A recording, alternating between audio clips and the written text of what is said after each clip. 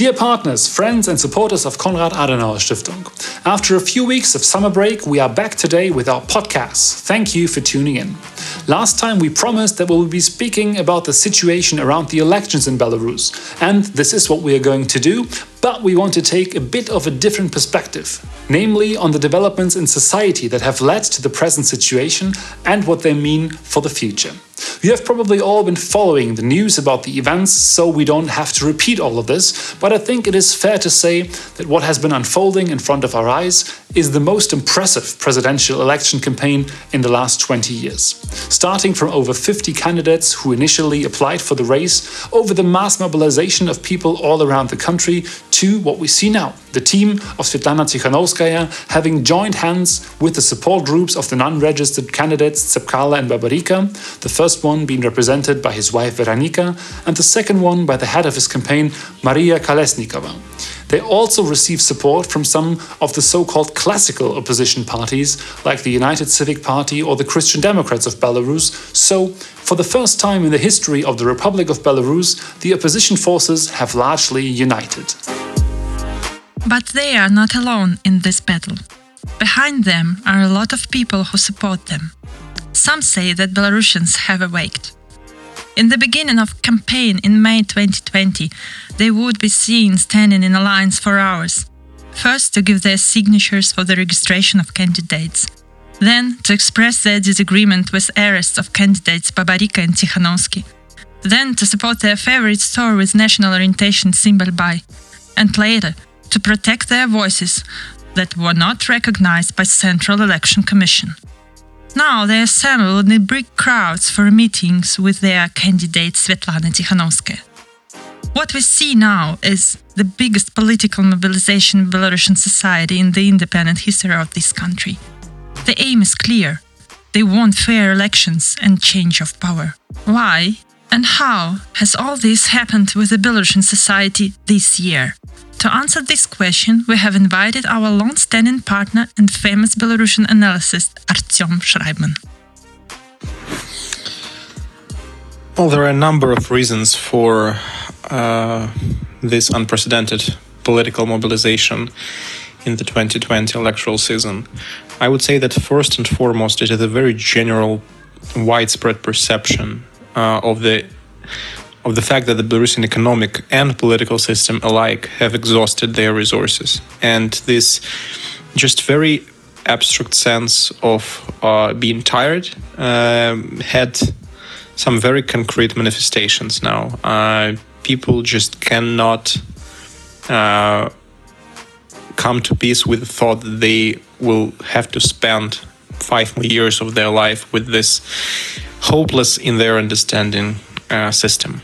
And this hopelessness, I would say, or rather the emerging hopes in this election that something would change, is the key driving underlying factor behind all of this. On a more specific level, coronavirus pandemic, or rather the mishandling of coronavirus by the state, was the crucial trigger for the protest reanimation and for this political engagement of not just the masses of Belarusian society, but also for the leaders. If you listen to what Viktor Babarika has said before he was arrested, he explicitly said that the pandemic was the last straw that made him go into politics. Also, I would single out the emergence of this non-conventional candidates, because were they not there, if it was again the traditional opposition against Lukashenko, I would say that far less people would get mobilized and excited this way. New faces bring some hope with them, and especially since these new faces at the late stage of the campaign were women, which is a factor in itself, because they bring a new unprecedented message of women empowerment to the table.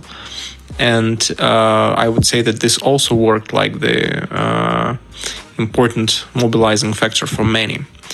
But in the end, if the economy was performing better, if the economy were at least showed some signs of future recovery, I'd say all of this would be impossible. But because the economy is stagnating for so many years, for more than a decade now, all these contradictions and all these grievances in the public conscience, they just mount one over another. People are frustrated and irritated at the same time, and no matter what the trigger would be, it could be coronavirus, it could be anything else, this widespread disaffection just basically waited for a trigger. So again, this is a mix of reasons, and I'd say that it is a very new combination of all of these unpleasant factors for the government, which coincided with the year of presidential elections. So here goes the political earthquake effect that we see. Artyom, thanks a lot for this explanation and your insightful and well-founded point of view. One more reason that we would like to mention is that a new generation has grown up. It's difficult to overstate their role in the future of this country. We have observed the strong political activity of this part of the Belarusian society during the parliament elections 2019. They have actively participated in the observation campaign. Now, 1 week before the presidential elections, we do not want to predict how it will be after 9th of August. Uncertainty is again the best description of the situation. But we know exactly that the future belongs to the young people. And we just want to ask them, how do they see their future in Belarus? And what way do they choose to be there? We have asked Alana Gebremariam, one of the leaders of the Belarusian Students' Association and activist of the movement Molodyev Bloc. Undoubtedly, the selected company differs from the previous ones.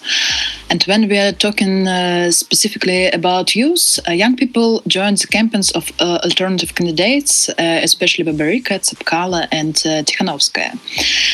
They took to the streets after not registering, stood in lines near the Central Election Commission, sat in isolation wards, registered as observers and coordinates, tried to get into election commissions, and campaigned and educated about the elections on their social networks. This was new one, and I have high hope for the future. Yeah, I think that it will not be like they'll disappear and they exist from the spirit of apathy will be faster than in previous companies. It's also possible that emergence of new organizations and initiatives, the creations of new tools, I think, for solving the problems of society. And I'm very glad that the gradual transformation and unification of the Belarusian national society, and I expect many surprises for myself and for the country. And I choose to be here in the center of these events, to educate people, to go out, observe, and to tell about my point of view and make changes in Belarus with the hands of youth, the engine of development. Thank you, Alana, for sharing with us your vision and for your proactive position. Honestly, it's rather difficult to formulate the question for the next podcast because of the uncertainty of development of the situation in the country. But we can say with confidence that in the next edition of our podcast, we would like to share with you the mood of Belarus after crucial elections, and maybe try to find the answer to the question how we will live with it further. Because of the summertime, most activities of Konrad Adenauer Stiftung also take a break, so there's not too much to report on. Our series, The World Hand Coughed, is taking a break. You can find the recordings of the last sessions on UK on the Eurasian Economic Union and the United Nations on our website. The series Coping with COVID of International Perspectives on how countries deal with the pandemic is over, but you can find the summary and takeaways, the best lessons learned from around the globe, on our YouTube channel. Over the summer, we still continue our series on soft skills training, which is open to anyone. We invite you to take part in them on Wednesdays at 4 p.m. Also, we have been having a cooperation with the young grassroots think tank Polis 180 from Berlin and the LibMod Center for Liberal Modernity from Berlin on the situation in Belarus around the elections. There will be another session after the elections on the 17th of August. We are recording this episode on Tuesday, the 4th of August, so 5 days before Election Day. Nobody can tell for sure what will happen in this upcoming week, but our hopes and prayers are with the people of Belarus for a peaceful and a lawful conduct of the elections. Belarusi, my dumkach z wami.